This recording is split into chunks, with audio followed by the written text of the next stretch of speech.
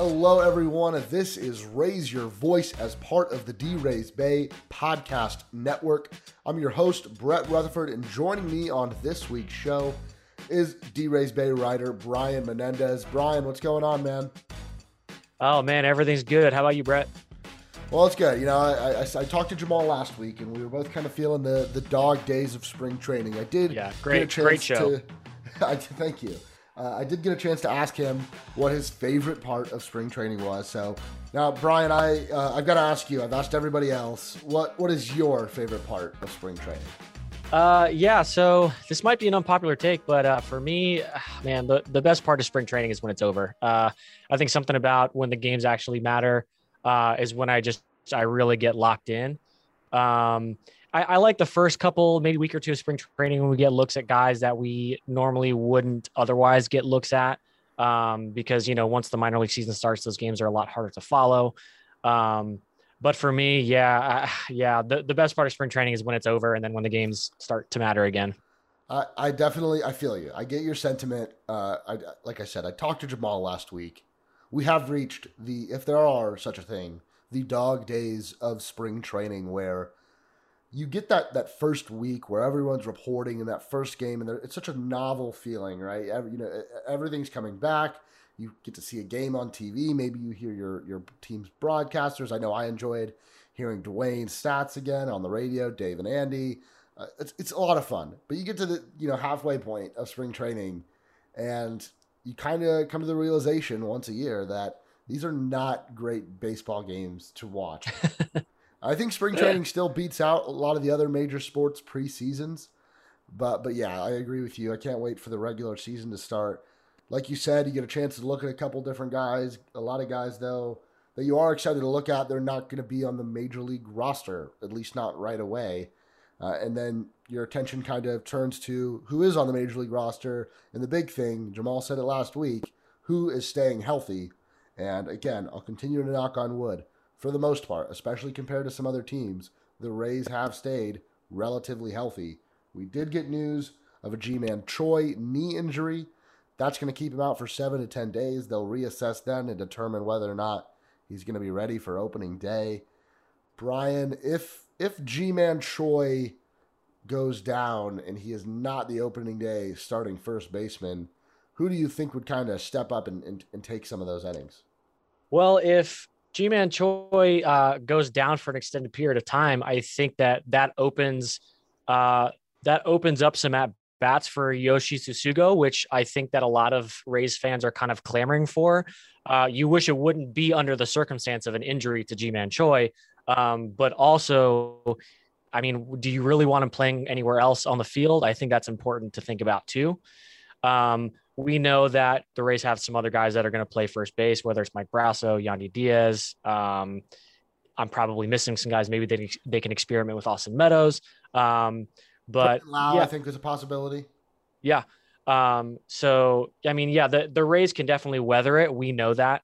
You hate to see a guy like Ji-Man Choi go down. But like I said, it could open the door for some other guys to get at bats. I think, and Jamal kind of said it, you're worried you're worried about roster crunching in spring training, or at least the Rays are this year more than most years.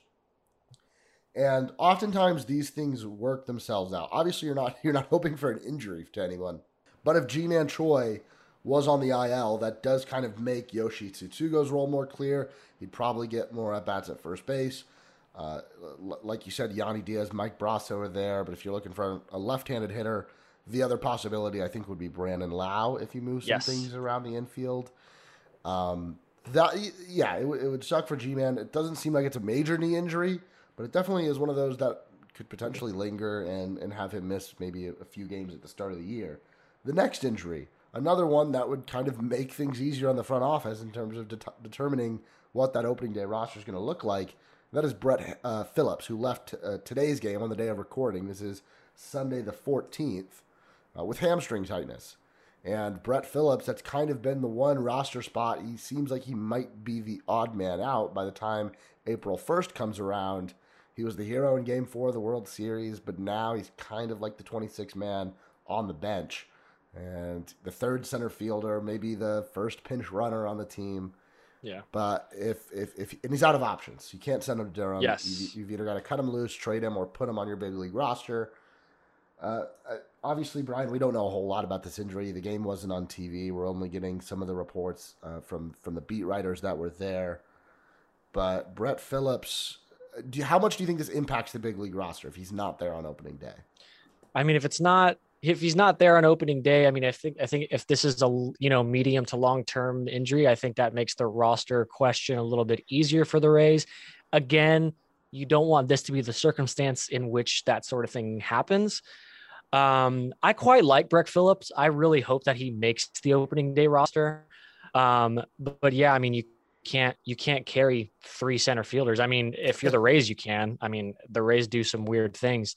And a lot of people think that Randy Arozarena is capable of playing, at least, a below average to average center field too. So in a vacuum, it's tough to manufacture a roster spot for Brett Phillips.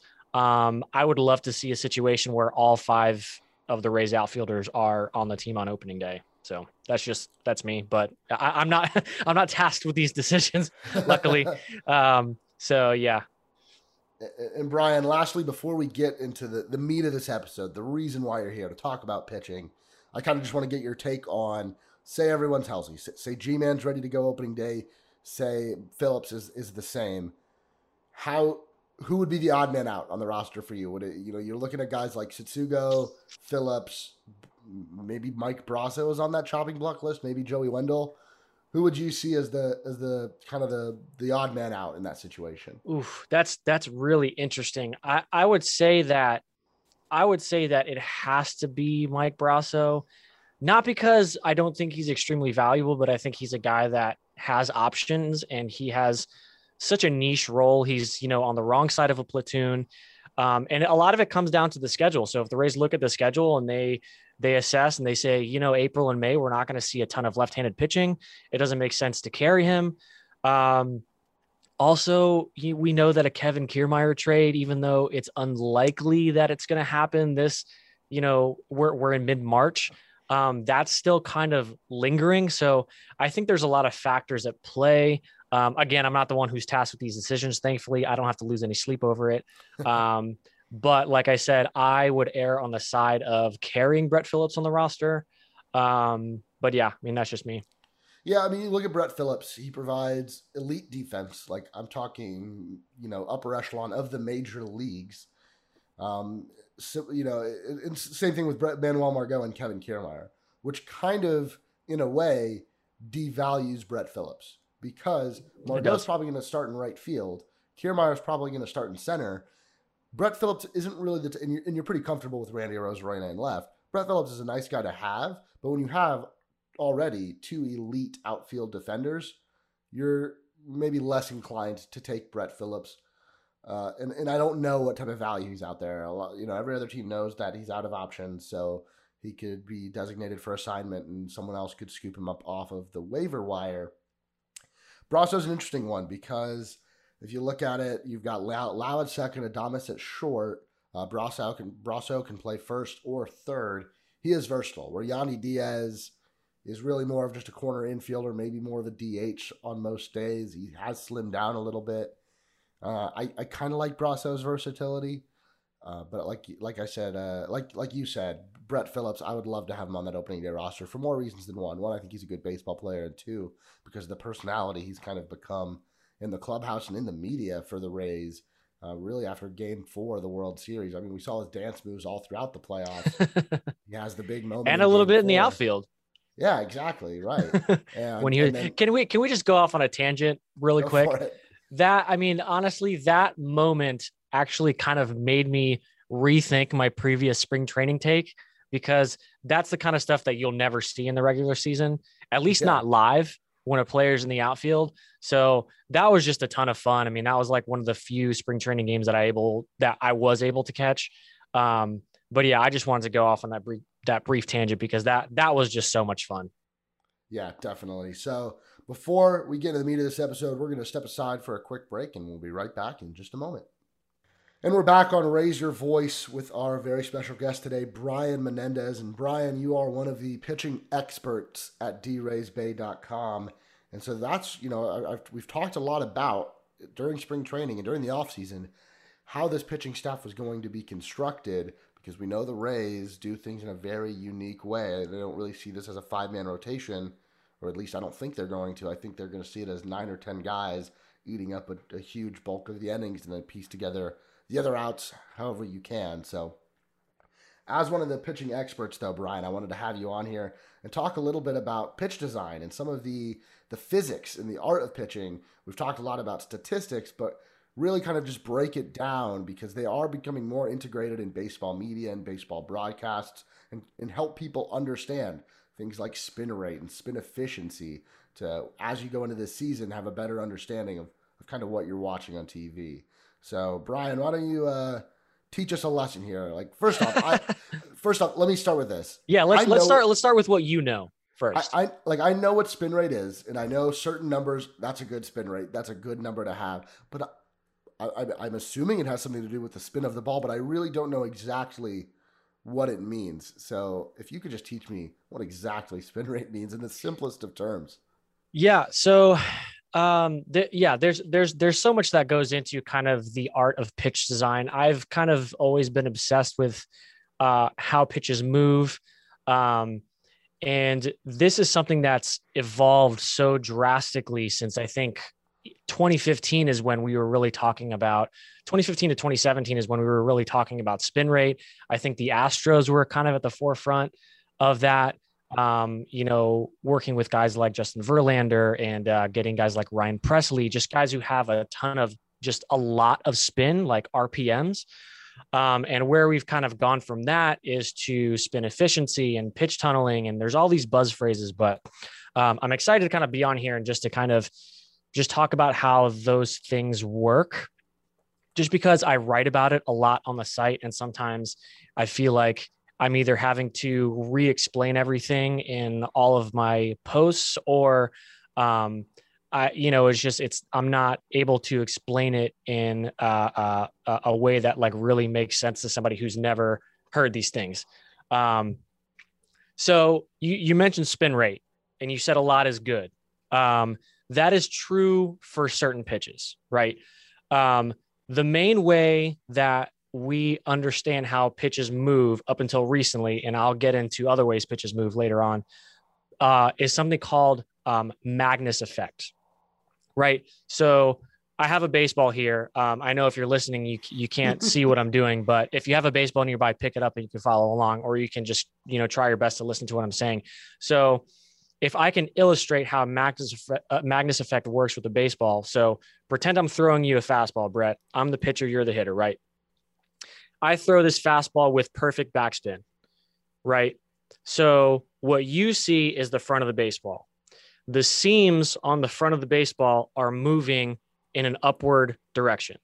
So what's happening is Magnus effect is influenced by the seams on the front of the baseball, right? The seams that are facing you as the hitter, right? So those seams moving upwards is going to make that fastball rise, right? And I say rise using air quotes because the baseball doesn't actually rise. When we mean rise, we mean that it's resisting gravity, right? Now, if I throw a curveball, it's the same thing, but the opposite direction. So if I throw a curveball with topspin, the seams of the front of the baseball are moving down, which means this baseball is now going to fall faster than the rate of gravity. The reason why this is important is because when we spin the ball in these two directions, we're maximizing the Magnus effect. So if I throw a fastball with perfect backspin and I'm throwing a curveball with perfect topspin, I'm maximizing the movement separation between those two pitches. And that's incredibly hard for a hitter to pick up on and hit. Because what we've also noticed is vertical movement on his fastball is harder to see, right? So that's why guys with a lot of vertical movement on their fastball are very more sought after than pitchers who don't, for example. So now, as far as how to get Magnus effect, there's there's a couple different ways to do it. The first one, as you mentioned, was spin rate. So if I have tons of spin, like a lot of RPMs, maybe I use pine tar, right? Or some other type of sticky substance, talking to you, Garrett Cole, Trevor Bauer. So increasing the amount of spin is one way I can increase my Magnus effect, right? So as far as guys on the Rays, a guy like Tyler Glasnow has tons of spin on his curveball. So that's why he's able to get tons of vertical break. But what's been discovered is past a certain point, at least on a fastball, past 2,500 RPMs, the spin doesn't really affect the Magnus effect anymore, right? What does have more effect on the Magnus effect is the efficiency of the spin. What that means is we're going to take this baseball again. I'm going to throw a fastball. If it's moving perfectly backspin, if I have perfect backspin on it, right, that's going to give me the most Magnus effect. Now, if this ball is moving a little bit like this, right, a little bit of gyro, that's what that's called, gyroscopic spin, right, then I'm not getting the most Magnus effect on the fastball that I possibly can. Now, bring it back to Tyler Glasnow. That's why he gets that horizontal cut on his fastball, because his fastball's not that efficient, right? Now his fastball is great. He should not change a thing, but that's how we're able to explain the movement on a pitch like that. Now, as far as guys on the Rays who have very efficient spin in their fastball, guys like Nick Anderson, guys like Colin Poche come to mind from the right side and the left side. A newer Rays pitcher, Jeffrey Springs, he has a lot of efficient spin on his fastball. We're talking about like 97% spin efficiency. For context, 100% would be perfect backspin or perfect topspin on a curveball, right? So those guys are able to maximize their vertical movement on their fastball and get a lot of swings and misses without a ton of velocity, without a ton of RPM spin. And yeah, that's really about it. Any questions so far? So for a guy like Tyler Glasnow, who primarily is, and this might change this year, a 2-pitch guy where he's got the great fastball and that curveball that just completely falls off a table. When you've got great vertical movement contrasted between the fastball and your curveball, how does that make him so much more effective as just a 2-pitch pitcher? Yes. So that brings us to another concept. And I'm actually glad you answered this, or you asked that question, because it kind of moves us into this direction. So the reason why Tyler Glasnow is so successful is because he's able to tunnel his pitches, right? So if you were to pull up a heat map of Tyler Glasnow's pitches, you'll notice that his fastballs primarily are going to be in the upper third of the zone, probably a little bit above the zone, and he's able to get a lot of swings and misses there. And then his curveball is going to be in the bottom zone, below the zone, and he's able to get a lot of swings and misses there.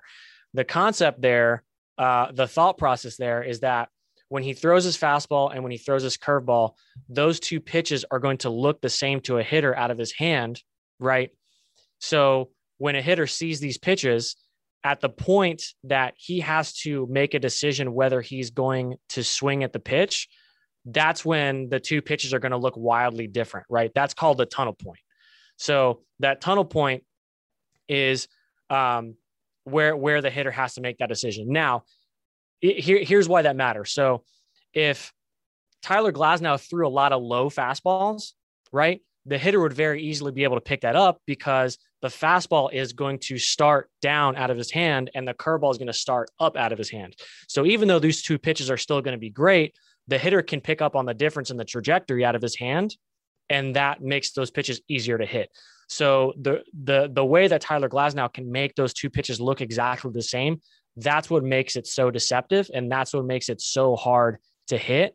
And the fact that he throws 98 miles an hour just makes it makes it even more unfair. Now, you wrote a little bit about Rich Hill's spin rate. How does that make him such an effective pitcher over the last few years, late on in his career? He's one of the oldest Rays players ever. Yeah, so Rich Hill is another fantastic study because he's able to do what he does without a ton of velocity. He does have a lot of high spin, and he has a lot of efficient spin. But what he does better than most pitchers that I've seen or studied is that he's able to mirror his spin.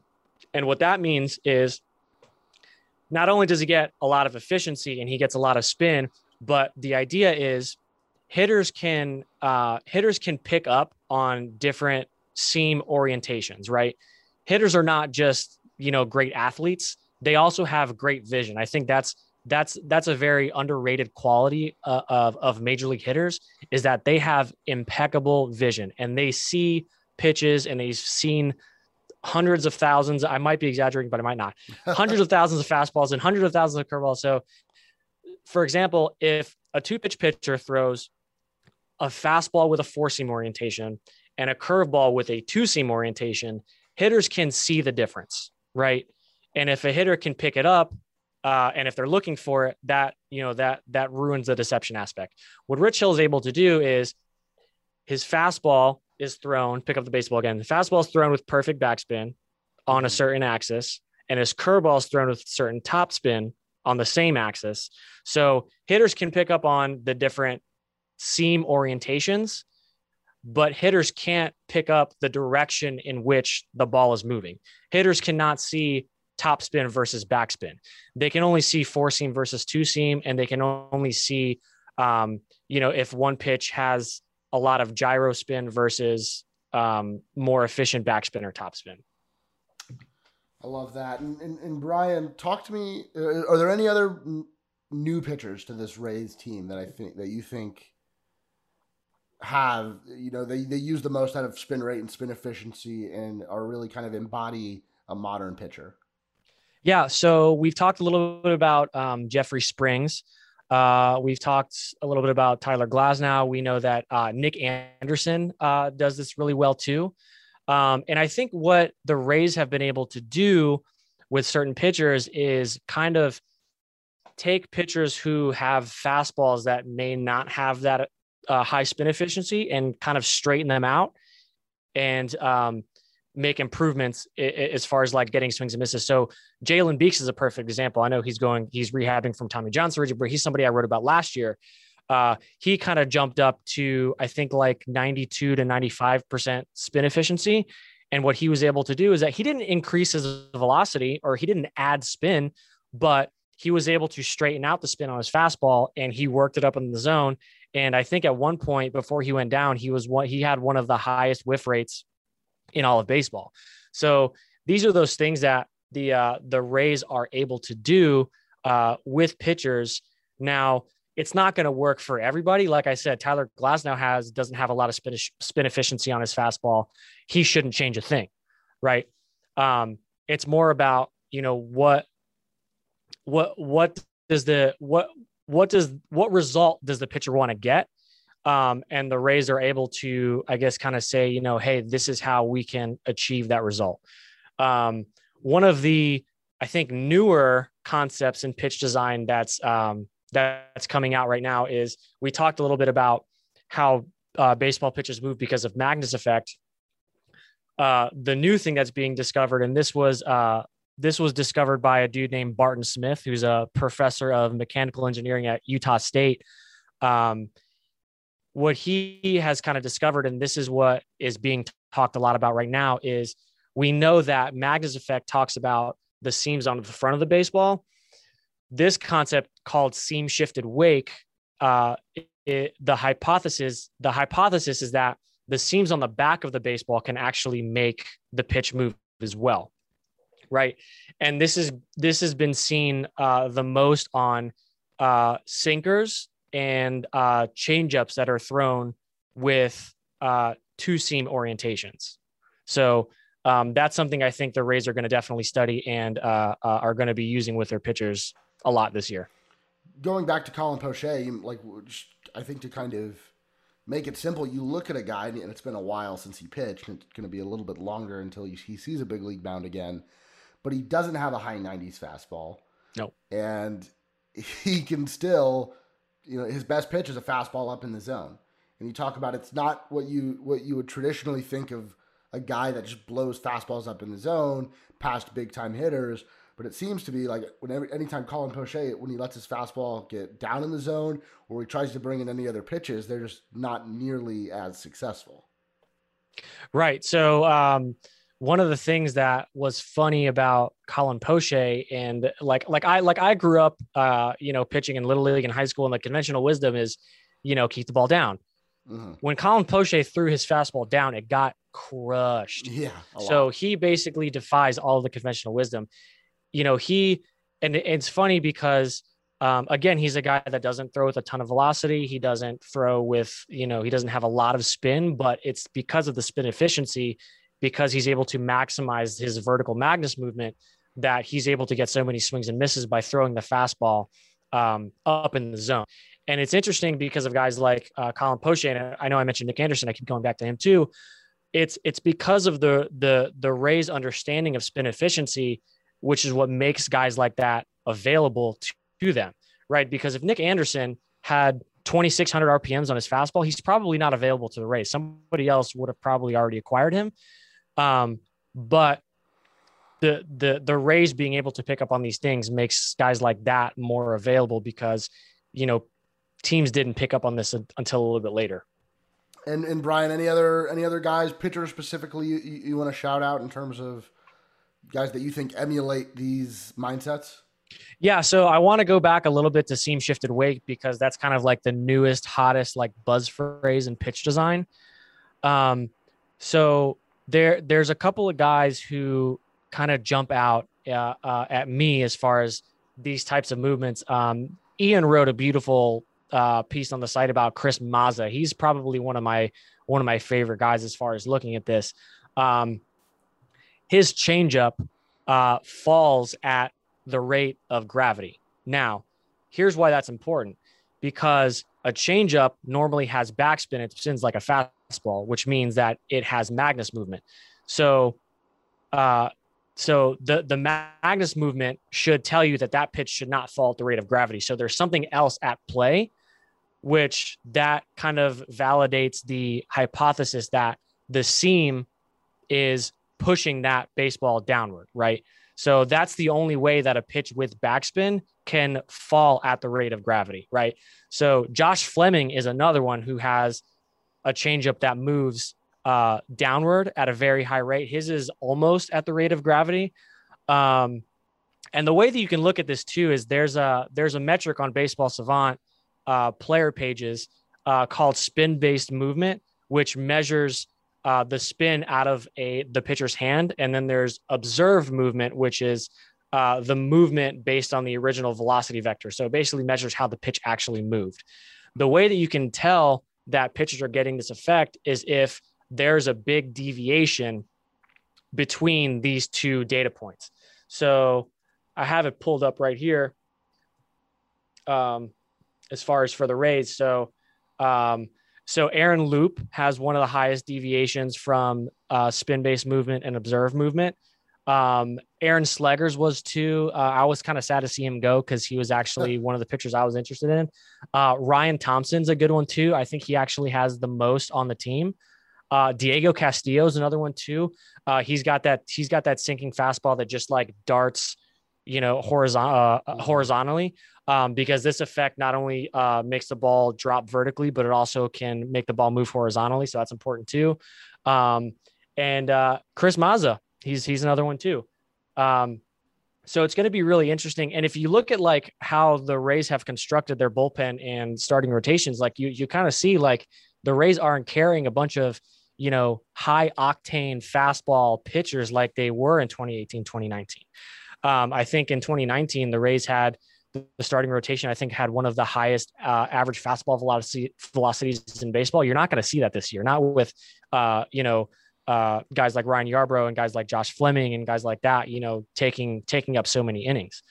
Same thing in the bullpen. I know like Kevin Cash famously coined the phrase, the stable of, guys who can throw 98, but really the stable was two guys deep. It was Diego Castillo and Pete Fairbanks. Nick Anderson really, he throws more, 94 to 96. And, John Curtis, who's with the Marlins now, he was a little more 94, 95. And everybody else was kind of in like the low to mid 90s. Mm-hmm. So it's really We'll forgive Kevin Cash. He was a little heated that night. yeah. Not to say that all of those guys aren't capable of throwing 98. They're just not. That's just not what they pitch at. Yeah.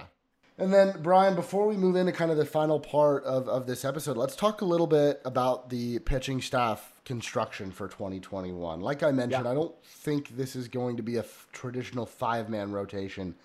If it were to be a five-man rotation, right now, Roster Resource has it projected as Tyler Glasnow, Rich Hill, Chris Archer, Ryan Yarbrough, and Michael Wacha. Do you think those are going to be, again, not the only guys that get starts or bulk outings, but do you think those are going to be the first five on the table? Um, I think it has to be. I don't know. I don't know if that's the order that I would go Yeah, in. me I, either. I think, I think based on how the spring has been going, I think it's going to be Glasnow 1. I think Waka 2. Um, but I mean, I could totally be wrong about that. I like Yarbrough as another as a 3, and then Archer and Archer and Hill to kind of fill it out. Um, but just because those guys are the 1 through 5, that doesn't necessarily mean that they're going to be the ones that are getting, like all of the innings. This is a team that's also going to have, Cody Reed, who can throw multiple innings, Colin McHugh, who can throw multiple innings. If Josh Fleming makes the opening day roster, that he can throw multiple innings. Injuries happen, things like that. But yeah, I mean, in a vacuum, I think those are the 5 that they're going to carry into the season. That the Rays are going to kind of play around with the Durham shuttle. I think that they're going to be probably liberal with the use of the injured list, just to, keep guys rested and things like that. So it's going to be fun. It's going to be fun to kind of watch them shuffle guys in and out, how they navigate the 27 outs during a game. But yeah, that's just kind of my idea. I think it's also important to note the Rays will pick an opening day starter, and if everyone's healthy, it will be Tyler Glasnow, and they still view that as like some sort of symbolic thing. I think every team in baseball still does that to an extent. But just because the guy who throws opening days on April 1st, which I think is a Thursday, just because the guy that starts on Friday doesn't make him who the Rays view as the second best pitcher. Oftentimes they'll plan out their quote unquote rotation based on matchups, based on off days, based on how each guy was stretched out during spring training. There's a number of different factors that play into it. So when you're going into that first series against the Marlins and looking at these are the pitching probables, that doesn't mean those are 1, 2, 3. I think it's going to be Ryan Yarbrough as the number 2 starter, but that doesn't mean he's going to pitch on the day after opening day. Plenty of other factors that go into that. I expect at some point, definitely not right away, Colin McHugh could become a 3, 4, 5 inning guy, whether that be as a starter or behind an opener. And Brendan McKay's a guy that's on the mend. You could see him by midseason. We won't be seeing Yanni Chirinos, Josh Fleming, Luis Patino, who the Rays obviously like. They traded Blake Snell, and he was the main piece coming back. And there's still Trevor Richards, who's still kicking around. Do you think he's going to feature at all this year for the Rays? I'm coming around on Trevor Richards. One thing that's fascinating about him is that, so we talked about spin rate a little bit. So, the spin on the fastball is supposed to be more than the spin on the changeup. That's like the conventional wisdom surrounding that. Trevor Richards' changeup actually has about 300 more RPMs than his fastball. He's one of maybe 5 guys in baseball that can do that. I don't know why. It's one thing that's baffling. So to give you some context, Devin Williams is another guy whose changeup spins a lot more than his fastball.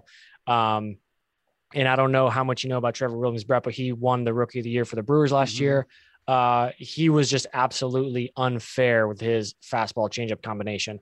Not to say that, Trevor Richards is anything close to Devin Williams, but I think that that's an interesting comparison because their fastballs and changeups actually move and spin very similar to one another. And they're like the only 2 pitchers I know off the top of my head who have that big deviation where their changeups spin more than their fastballs. It's really an anomaly.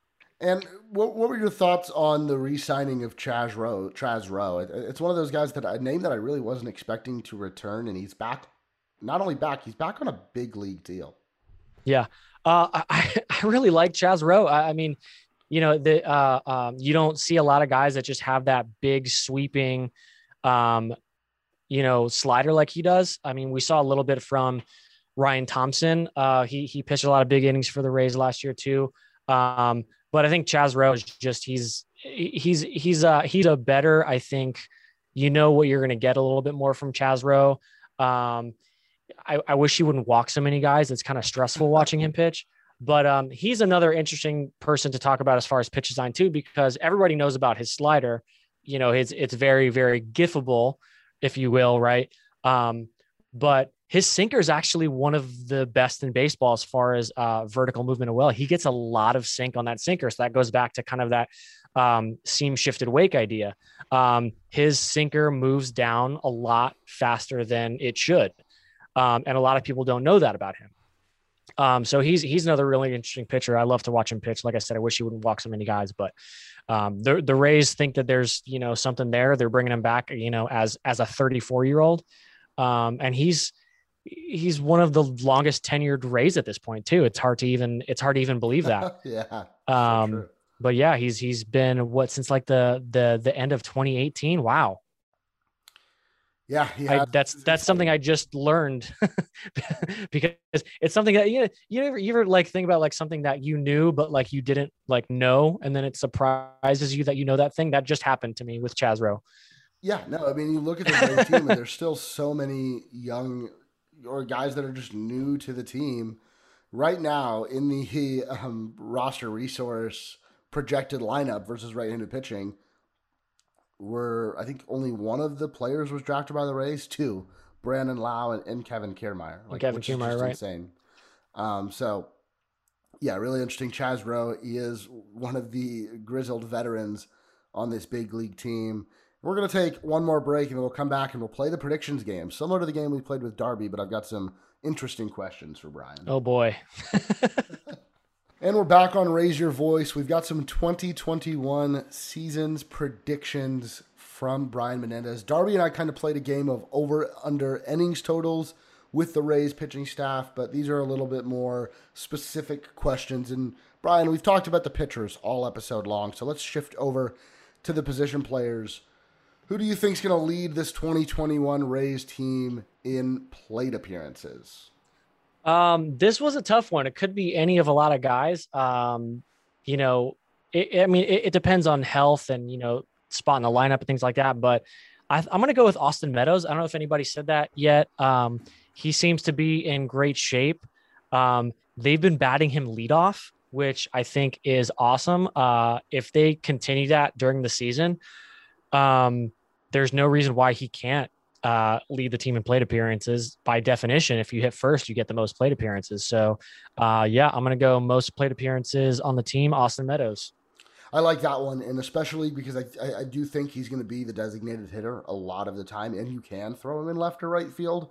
I'm not too pleased when that happens. I'm very down on Austin Meadows' defense, and I've said that way too many times on this podcast. Yeah. But as the designated hitter, especially in the leadoff spot, you're right. He's definitely in a good spot. Right now, Fangraphs has Randy Arozarena as the leader in plate appearances. I think that's mainly because he's going to be the left fielder every day. Left-handed pitcher, right-handed pitcher, it doesn't matter. They haven't projected at 623. I think that's quite a bit. I think that's really generous. I think it all depends on how we may have to temper our expectations on Randy Arozarena just a bit. I think that he could overtake Meadows if he proves that he is every bit as good as he was during the playoffs, because if he does, he's going to force himself into probably the number 2 spot in the lineup. But yeah, anyway, sorry to interrupt. No, you're fine. Brandon Lau is another candidate for this. Sure, yeah. But then you look further down the lineup, and obviously guys that hit 7, 8, 9, like statistically, they just won't get as many plate appearances. Right. But you look at Willy Adames or Kevin Kiermaier, there's your everyday shortstop and your everyday center fielder, at least at the start of the season. Now, both of these guys have been named in some trade rumors, and they both have kind of clear successors. Obviously, at shortstop, you've got Wander Franco. Kevin Kiermaier's got Manuel Margot, Brett Phillips, Josh Lowe, Vidal Brujan right behind him. If they're on the team for the whole year, and again, as long as Kiermaier stays healthy, these are two guys that could rack up more plate appearances than anybody else. Because Totally. yeah, you're going to give them their day off here and there, but you're not taking them out of the lineup. You're not platooning them at their respective positions. So I'm going to say Willy Adames, assuming they don't trade him. I like that one. I could see him getting close to 600 or maybe even eclipsing that 600 number. Because I just look at some of these other guys. Brandon Lau should be mostly an everyday player.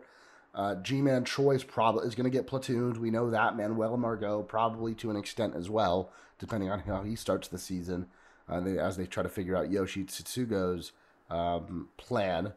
But obviously, like Mike Zunino can't win it as a catcher. He won't get enough there. But yeah, I'll go with Willy Adames. Interesting. Next, let's talk about, and we'll think specifically about position players again here. Wins above replacement, and I know there's multiple different calculations for wins above replacement, but we'll just say the Fangraphs calculation. Who would you have as the top Rays position player in a WAR? Wins above replacement. That's very interesting because I'm actually going to go with Willy Adames here. I think that we know that the defense is good. The bat was good last year. I don't know if he puts together a 124 WRC plus again. I think that last year there was just too much swing and miss. The BABIP was really high, so it was kind of floated by that. But with the defense, and if he's just like an everyday shortstop with above average defense and a 105 to 110 WRC plus, that's pretty comfortably a 4-win player. If he's anything better than that, we're talking about, in the 5-6 win range. I mean, he accumulated 1.5 WAR last year in 2020 in 54 games. If you extrapolate that, which, that's tough to do, but, let's just multiply by 3, that's 4.5 wins. So I think, like I said, if the offense is slightly above league average, we know what the defense is. We know he's going to play there every day, righties and lefties, so long as Wander Franco does not force himself into shortstop, which I don't think that's going to happen this year. I think, Willy Adames could lead this team in wins above replacement, could be the most valuable player. And that could set the Rays up perfectly to make a move on him. Yeah, I really like that answer, and I'm kind of jealous you took it before me. I could tell it's my podcast. I make the rules, but I won't go with Willy Adames. I'll take, this is a tough one. I'll go with Brandon Lau. I really think this is a guy that's coming into form in his big league career. And you just look at what he did. Like specifically, you look at his K rate, which dropped from 34.6% in 2019 all the way down to 25.9% in 2020. I know he only had 224 plate appearances, but in those plate appearances, he had 14 home runs. He had a 150 WRC plus and had 2.4 wins above replacement in only 56 games. In 2019, he played half a season and had 2.6 wins above replacement. This is one of the better second basemen in all of baseball, and I think that's only going to continue this year. I think we're only kind of at the tip of the iceberg for Brandon Lau, and another guy that's going to get enough plate appearances, enough opportunities to be in that discussion. So I'll take Brandon Lau. Yeah, if only to prove fellow colleague Jim Turvey wrong. Yes. Brandon Lau is just going to keep improving that walk rate, bro. Yeah, definitely. And as he becomes a better hitter, you expect that walk rate to improve. Yes. Let's go back to the pitchers, and we'll transition back over to the pitching staff. And we mentioned plate appearances, but now let's talk about the innings. Who do you think is going to lead this Rays team in innings pitched? I'm going to go with a really hot take here. I'm going to go with Chris Archer. I really liked what I saw out of him in his debut. I thought that warmed my heart seeing him back in a Rays uniform. Outside of my feelings, let's not forget that Chris Archer, when he was with the Rays in his prime, I know he's not that anymore, but he threw 200 innings year after year after year after year. And it's not like his pitch repertoire has like changed or declined drastically. He's still coming at you with the same pitches. Now, the Rays pitch philosophy with starters might change, but I think more than anybody on this staff, I think that the Rays know what they're going to get with Chris Archer.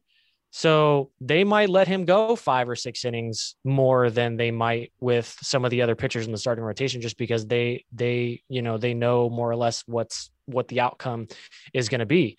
Um, with a guy like Tyler Glasnow, you want to avoid the high pitch counts and you want to avoid the big innings. I know that he has a tendency to walk a lot of guys, but you know, maybe you let Chris Archer throw 6 innings and give up 3 runs. That's perfectly okay.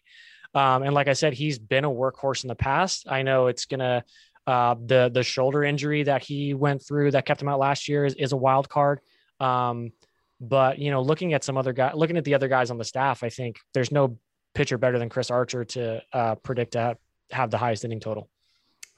I'll go with Ryan Yarbrough. I think he's been one of the most consistent, and I think it was written on the site last season by Austin Ryman, I believe, that he is the most consistent pitcher on this Rays team. That was before they lost Blake Snell and Charlie Morton. And a guy I think they've really grown to trust as his career has gone on. Not like they didn't trust him beforehand, but you saw him transition from a bulk pitcher or a headliner, as I like to say, into a true starting pitcher. Fangraphs has him, and a lot of other projections have him at 28 starts this year.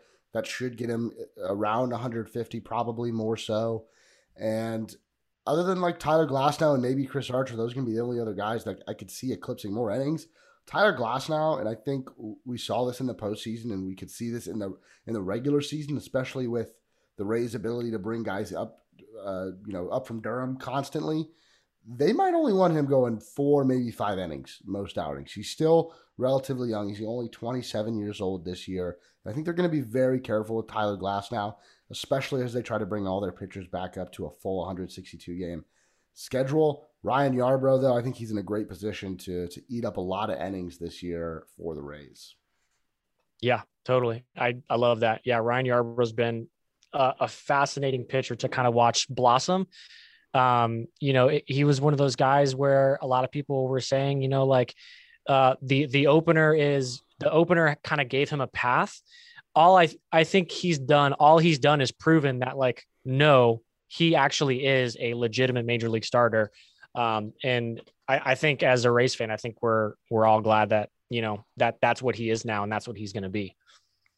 And let's go maybe. So Darby and I, like I said, Darby and I played the over-under game with pitchers' innings totals. And we went through all of the guys that we considered potentially bulk / starting pitchers. Brian, is there a guy that's like not on the major league roster or is right now listed as a probable reliever that you think could be a surprise 100 inning guy for the Rays in 2021? Yeah, I'm going to go with Luis Patino here. He's got a couple of guys ahead of him on the depth chart, even on the AAA roster. I think Josh Fleming is ahead of him. I think the Rays are probably going to maybe call in a vacuum. I think that Trevor Richards is probably going to get a call before him. But if Luis Patino really forces the issue, and an injury comes along, I think it's very possible that he could be the first call. I mean, he probably has the best stuff, the best pure stuff. We know that he brings the high octane gas.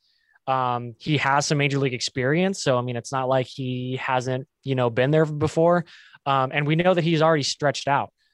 So he's going to get the call to be a starter before somebody like maybe Brett Honeywell, maybe before somebody like Shane McClanahan, guys like that. So, yeah, I would love to see it. But yeah, Luis Patino's that guy for me. Surprise 100 inning guy. I love that answer.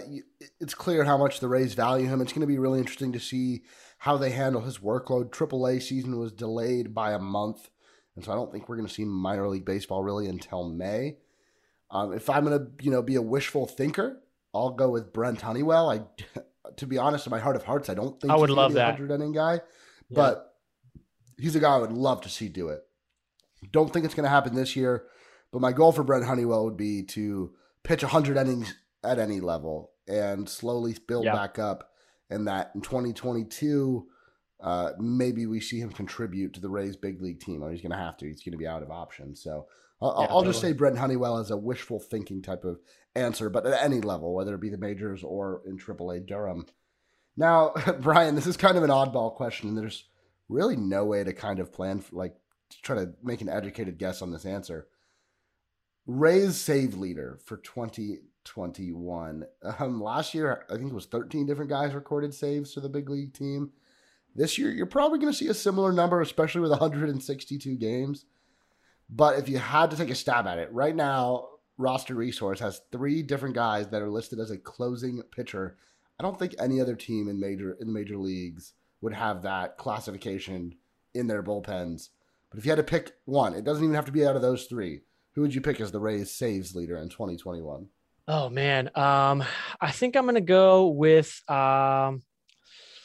Pete Fairbanks here. Not because I think that he's going to be designated to the 9th inning role.